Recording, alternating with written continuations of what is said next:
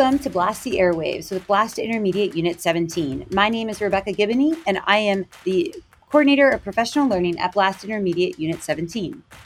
Here at Blast, we strive to transform lives and communities through educational services. For this season of Blast the Airwaves, we have a special guest co-host who is working to create and sustain pathways to employment in our region by uniting her community around common goals in STEM learning. This season's guests come from 9 counties total, representing different local industries all across northeastern and central Pennsylvania. I'd like to introduce you to Alexandra Konsor-Grushinsky, STEM Services Coordinator for NEIU 19 and current lead of NAPA STEM Ecosystem. Alexandra, welcome. Thank you for having me. I'm so excited to be able to work with you for our celebration of STEM and industry this year. Our STEM ecosystem is holding a week-long series of free events and opportunities highlighting industry partners and the benefits they have in our 5-county region. Our hope is that by listening to the wide variety of employment opportunities available in our region from folks in our community who live it every day, we can shed a light on what's possible for our young people. Alexandra, we are so excited to partner with you in this endeavor and celebrate industry and STEM. On this podcast, we will provide you with educational solutions and resources for all, no matter the learning environment. So teachers, administrators, students, caregivers, industry partners, everyone. What are you waiting for? What would happen if we started questioning? What if our students and educators got the opportunities to sit down with members of the community? What if we bridge that gap? What connections will we discover? I don't know about you, Alexandra, but it is time to blast the airwaves.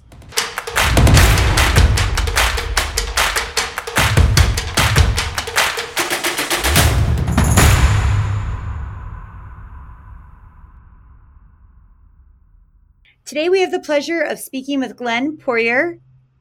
Did I say it right, Glenn? Yes. Awesome.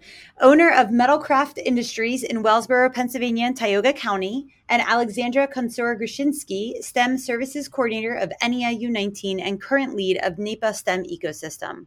Glenn, Alexandra, thanks so much for joining us today to discuss STEM skills used in your industry. Specifically, we will be discussing how knowledge and different STEM skills are important in your current job position. So are you guys ready to blast the airwaves? We're ready.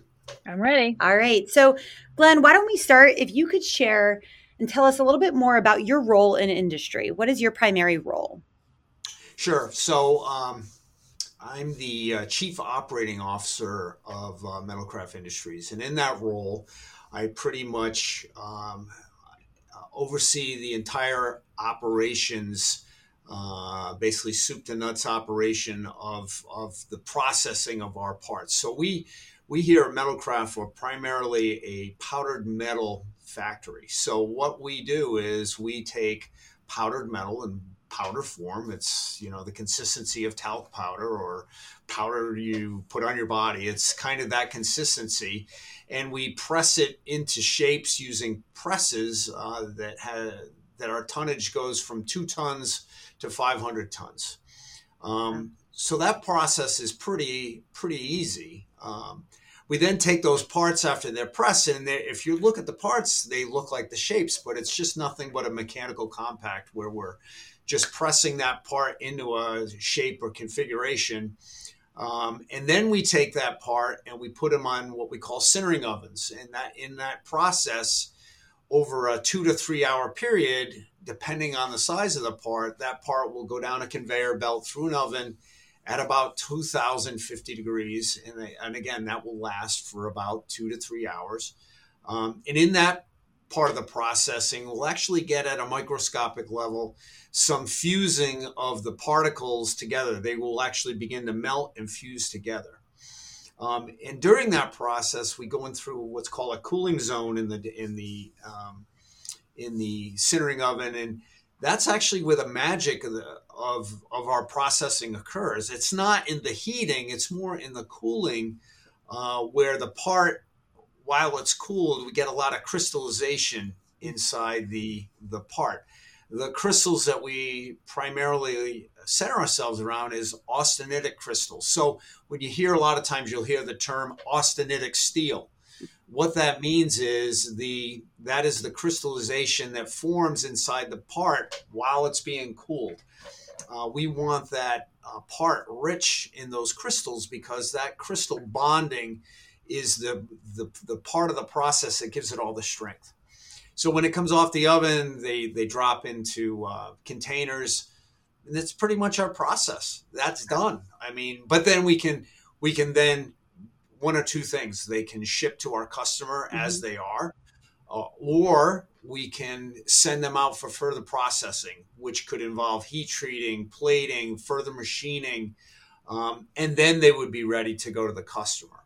Our primary industry is automotive. We're heavy automotive. About 60% of our product is shipped to the automotive industry. We pretty much have gone the route of going into the structural components inside a vehicle, not so much the engine, but more so the structural parts that go more on the outside, like lift gates for tailgates. We make a lot of parts for tailgate for spare tire carriers that go underneath on trucks. Most trucks have their spare tire underneath, but that's a conveyor system that you use a device to lower and raise the spare tire. So that's primarily what we do here and what my role is. So I basically oversee all that. And we see that. It's fascinating. I would have never known that whole process right there, and you just explained it in like 2 minutes. It's like so fascinating. Powder. I didn't even know it came from powder. That's so cool. Yep. There's lots of things that people don't realize come from powder metal. Wow. We can do so much. The beauty of powder metal is the speed at which we can make parts. So if you look at a lot of our parts, the actual industry's only been around for maybe 100 years. But prior to that, everything that we made had to be like done by hand. You do it on a lathe, or you would and it was very time consuming and hard. I mean, we have parts that run in presses at like 3,000 parts a minute. Then we have other parts that run, say in our bigger 500-ton presses at like 500 parts per hour. So, it's we can really pound out a lot of parts very, very quickly. Well, that leads us into our next question, Lexi. If you want to. Yes. Glenn, let me just say, I'm fascinated by what it is that you and your company does. And also, I'd never heard that name of that crystal before today. So I'm learning things as I go. Yeah. Learning things as I go. So people that work with metal, when you say austenitic, you'll say, oh, it's austenitic steel. But I think for the most part, people don't know what austenitic means. And what austenitic means is it's the crystallization that forms inside. So you get that even with molten steel. So, like Ward over in Bloss and Tioga, they melt their steel down and they pour it into molds. And while it's cooled, it's the same thing. You're getting that cooling, depending at the rate at which you cool it, you get this crystallization formed in the parts, which give us all the bond and the strength that goes into metal. So we're kind of doing it the same way as somebody that's pouring metal versus we're pressing it and then heating it up. So it's we're doing the same thing. It's just it's just a different way to get to the end. That's all. Utterly fascinating. My question for you is, can you describe for us what a typical day at work for you, Glenn, is like? Sure. In joining us on a podcast interview probably isn't part of your typical day, right? So what would be the typical day for Glenn any day of the week? What does that look like? So what all organizations try to put in processes. We are a company that prides itself on putting processes in place that every employee can follow. I mean, that's the goal of every company to move them forward. Is we have a process, we do it the same every single day. We don't try to deviate from that. So, when I walk in the door, my first order of business is because we're a 24/5 company. We work around the clock. So my first order of business is to go out onto the floor to find out, what are our problem areas? Where are we having some challenges in our processes that aren't getting parts to the back of the oven? And we have those every day. So we might have machine problems on presses. We might have an oven problem. We might now have parts that didn't meet spec, meaning we didn't mold them correctly or we didn't sinter them correctly. So I have to gather all that information for the day. Some days I come in and we absolutely have no problems. So that's a perfect day. And for the most part, that is kind of how it is. It's, we'll have like little fires. We don't come in and, everything is shut down and we're in a real quagmire. So we have to, we take that information from our walk-arounds. I'll also meet with our supervisors. We have lead supervisors, and I will kind of talk to them about what problems they had over the course of the night, some of their challenges. And then from that is we have a morning huddle every morning. And a morning huddle is all the folks in our organization that kind of make this engine flow. We'll have somebody from engineering. We'll have somebody from production. We'll have somebody from sales. We'll have somebody from finance there. So we all come to that huddle, and we come to that huddle with the idea of we're going to share all this information. And then from that morning huddle, we will, kind of describe, our MIT, we call it, our most important thing. And that's important thing for an organization is always understanding what is our most important thing that we need to be focused on right now, because, we might have a customer screaming or we're holding up a process on something. So we try to establish those 4 or 5 things every day that we know we need to attack right away. So then we'll get that ball rolling, and then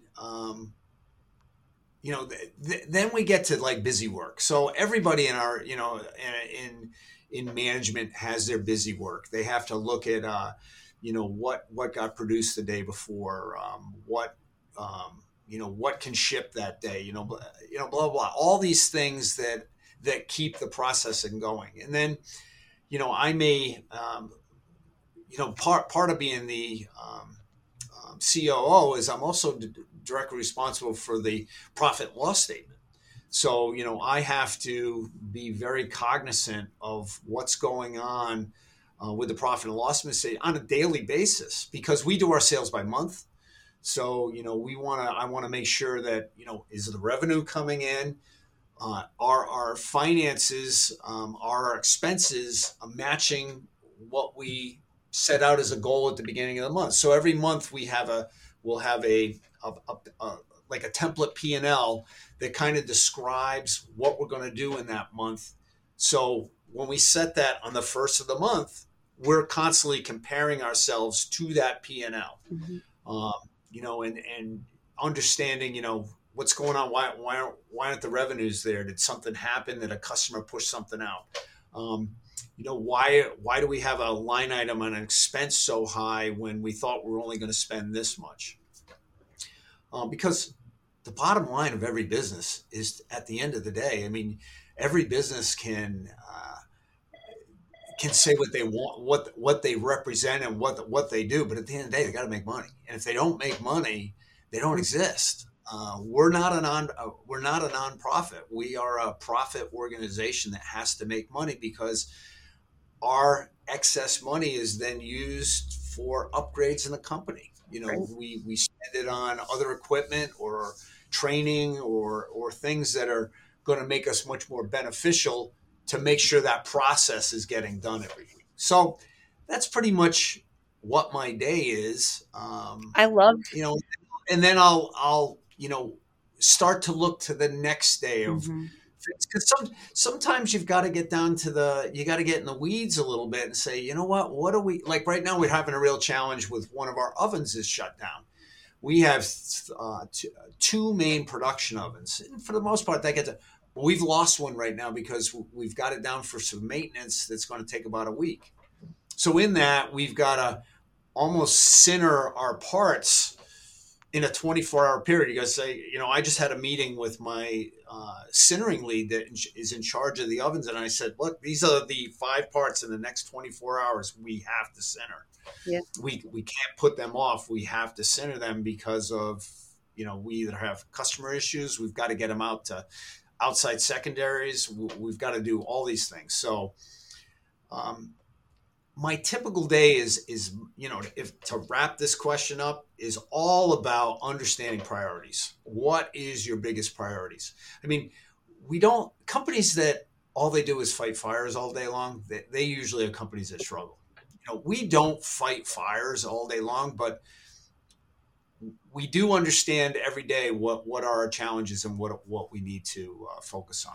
I really like, Glenn, your protocols and the huddle and then the MIT. I've never heard of that. And in an organization that Lexi and I work with, we do talk about what are the most important things. I really like that concept.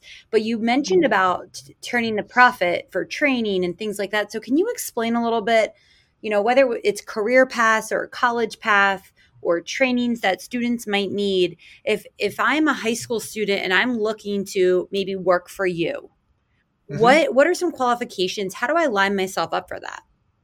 I love this question because I've answered this question a bazillion times to other high school folks that, we do a lot of, usually once a year we'll have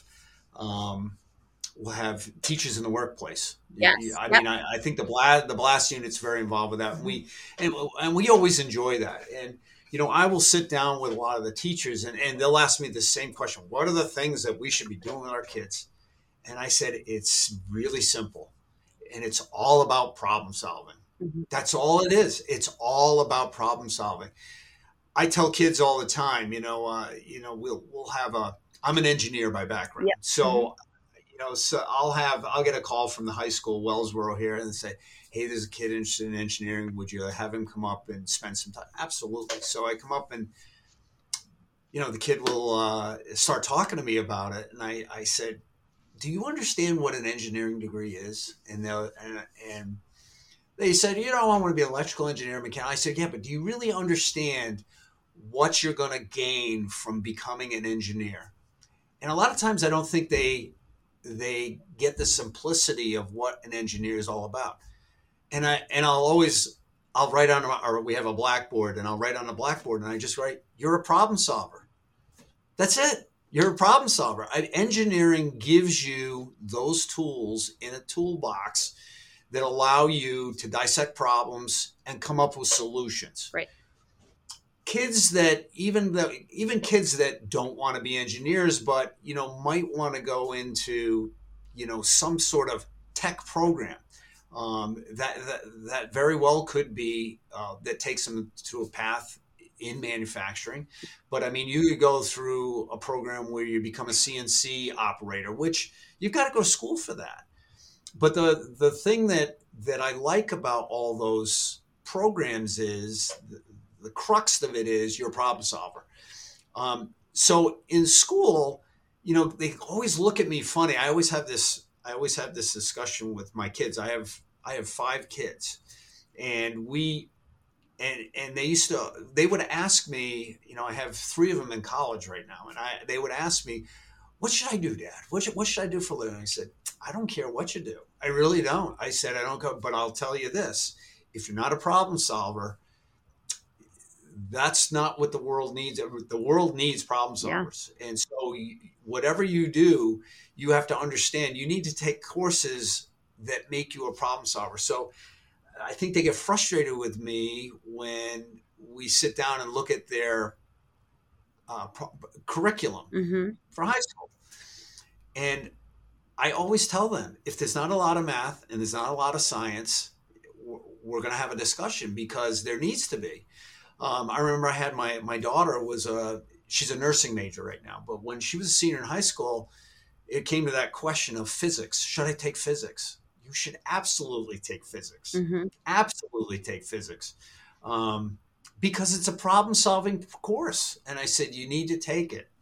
So even kids that are involved in tech courses in high school, by definition, by default, they're solving problems. I love what they're doing here at Wellsboro High School. I mean, they have a house project here where they're building a home. I don't know if you've ever heard about this project they're doing here. It's amazing. And what I like about the instructor is, I've taken tours of that building, and they'll do something, and the next day he'll throw a problem at him and say, hey, that door we just put in, customer doesn't like, we got to take it out, and we've got to come up with a solution on what's a better option.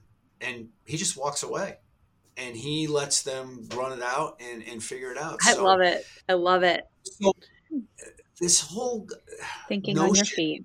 I really think that, we always have to keep our curriculums in school really all about problem solving. STEM does that. I mean, STEM does that by default. It does that because if you're taking science, technology, engineering, mathematics, it's all about that. So Glenn, clearly you've done a lot of ruminating about this topic, right? So if you were to name some skills besides problem solving, we've heard a lot about that already, but besides problem solving, what other skills do you see in your position, in your line of work, that students learn in school? So we're trying to answer the perennial question of, when am I ever going to need this? When am I ever going to use this? And so can you make some connections for us between your industry and what you do every day and what the students learn in school? Well, I mean, you have to have a solid math background. Our workers here have to have a solid background. I'm not saying you have to do differential equations or calculus. What I am saying is you have to have a good breadth of knowledge of fractions, of decimals, of, technical math, solving geometry, trigonometry. So regardless of what you're taking in high school, at a minimum, I think all kids are taking that. I mean, whether you're more in a technical curriculum or you're in a college prep even, I know even here at Wellsboro, they're pretty strong in fractions, decimals, technical math, geometry, trig. Okay, so problem solving, technical math. Anything else? Understanding financial statements is important. Okay. Not that we share a lot of our financial statements with our employees, excuse me, but understanding, revenues and expenses and how they feed into each other. And, how, especially on the expense side, if I'm wasting money or how is that expense affecting the revenue side that's now going to affect the bottom line? Absolutely.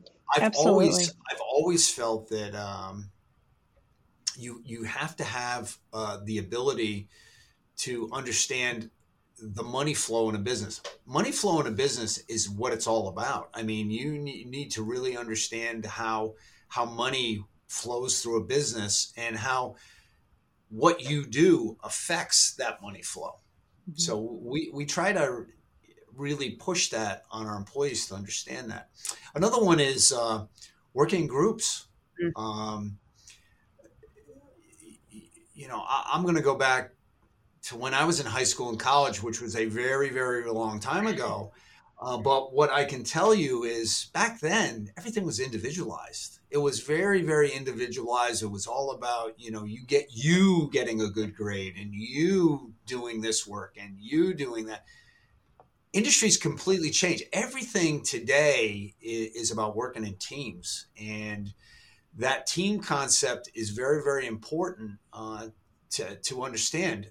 We focus that on the floor with our business, is that you have to be able to work as a team and you got to put personalities aside. We have a lot of I have a lot of personalities here. I understand most of those personalities, and I understand how to use those personalities. But some folks, when you're working in a group, don't understand that, and you can alienate yourself or alienate others very quickly if you don't have that. I can tell you that if you're not a team player, you may not be here very long either, because it's all about working together to a common goal to get things accomplished here. So it's very, very important. Glenn, you bring up some. Thank you. Oh, yeah, you bring up some really good points, and a lot of themes that we've been seeing throughout this whole season. Problem solving, teamwork. A lot of industry partners are saying that. So great skills that you're saying. Hey, high schoolers, middle schoolers, think about these things as you're coming through. And I just feel like you're a wealth of knowledge. I could listen to everything that your group does every day. Right. But the other skill I want to throw out there too is just be willing and accepting of learning new things. Yep. A lot of times employees are not, people don't like change. So, I have always believed that our best employees are ones that have a good breadth of knowledge of our entire process. Mm-hmm. When you're just a sintering operator and you're loading ovens, and that's all you're doing day in and day out, you're not getting an appreciation of what is going on all around you. Right. Our employees that have worked in all the departments, they're the ones that, they are essential to our organization, and you make yourself essential to the organization when you're like that, when you have the ability to do multiple activities within an organization. It's very, very important. So, the ability to learn and accept new skills is also very important. You're always going to have employees that do not want to do that. Right. They are, I have a sintering operator that has been in that position for over 30 years. Wow. And that's what he loves to do day in and day out. He's one of those individuals that, we rely on him extremely well in that position. But to ask him to say, hey, have you ever been interested in being a molding operator? No. That presses the parts? No, never did. So that's very, very important that you're willing to, because the other thing it does is it makes you very valuable to the organization. Absolutely. When you just have a finite skill set and things get bad at your organization, those are we're a non-union shop. So, when we have had layoffs, which we've had, we don't have to use protocols when we lay off. We lay off anybody we want. So the ones, unfortunately, that get laid off a lot of times are the ones that don't have a lot of skill sets, Right. Because I have other ones that can do that job. Mm-hmm. We may have to move people around, but it just makes you valuable when you are willing to learn and develop additional skills that help the organization. Yes. Well, thank you, Glenn, so much. I'm so glad we made this connection. It has been a blast, no pun intended, hanging out with you on the podcast and as well as with Alexandra. We celebrate you and what you do every day in STEM, and thank you for your local contribution. Again, thank you also for taking some time today to connect with us and our listeners. It has been a pleasure to have you on the podcast. I will definitely connect contact information or website in our footnotes. Please take care, and hopefully we'll get to see each other and talk soon. Ladies, thank you for the time, and it was great having this discussion. Yes. Thanks, Glenn. We would like to thank you for blasting the airwaves with us today. If you like the show, please subscribe or leave a review. If you want to know more, check out www.iu17.org for further resources and show notes. If you'd like to learn more about NEPA STEM ecosystem and the work we're doing in STEM and job pathways, please visit us at www.nepastem.org. As always, we want to thank you for what you do every single day. We'd also like to especially thank our industry partners.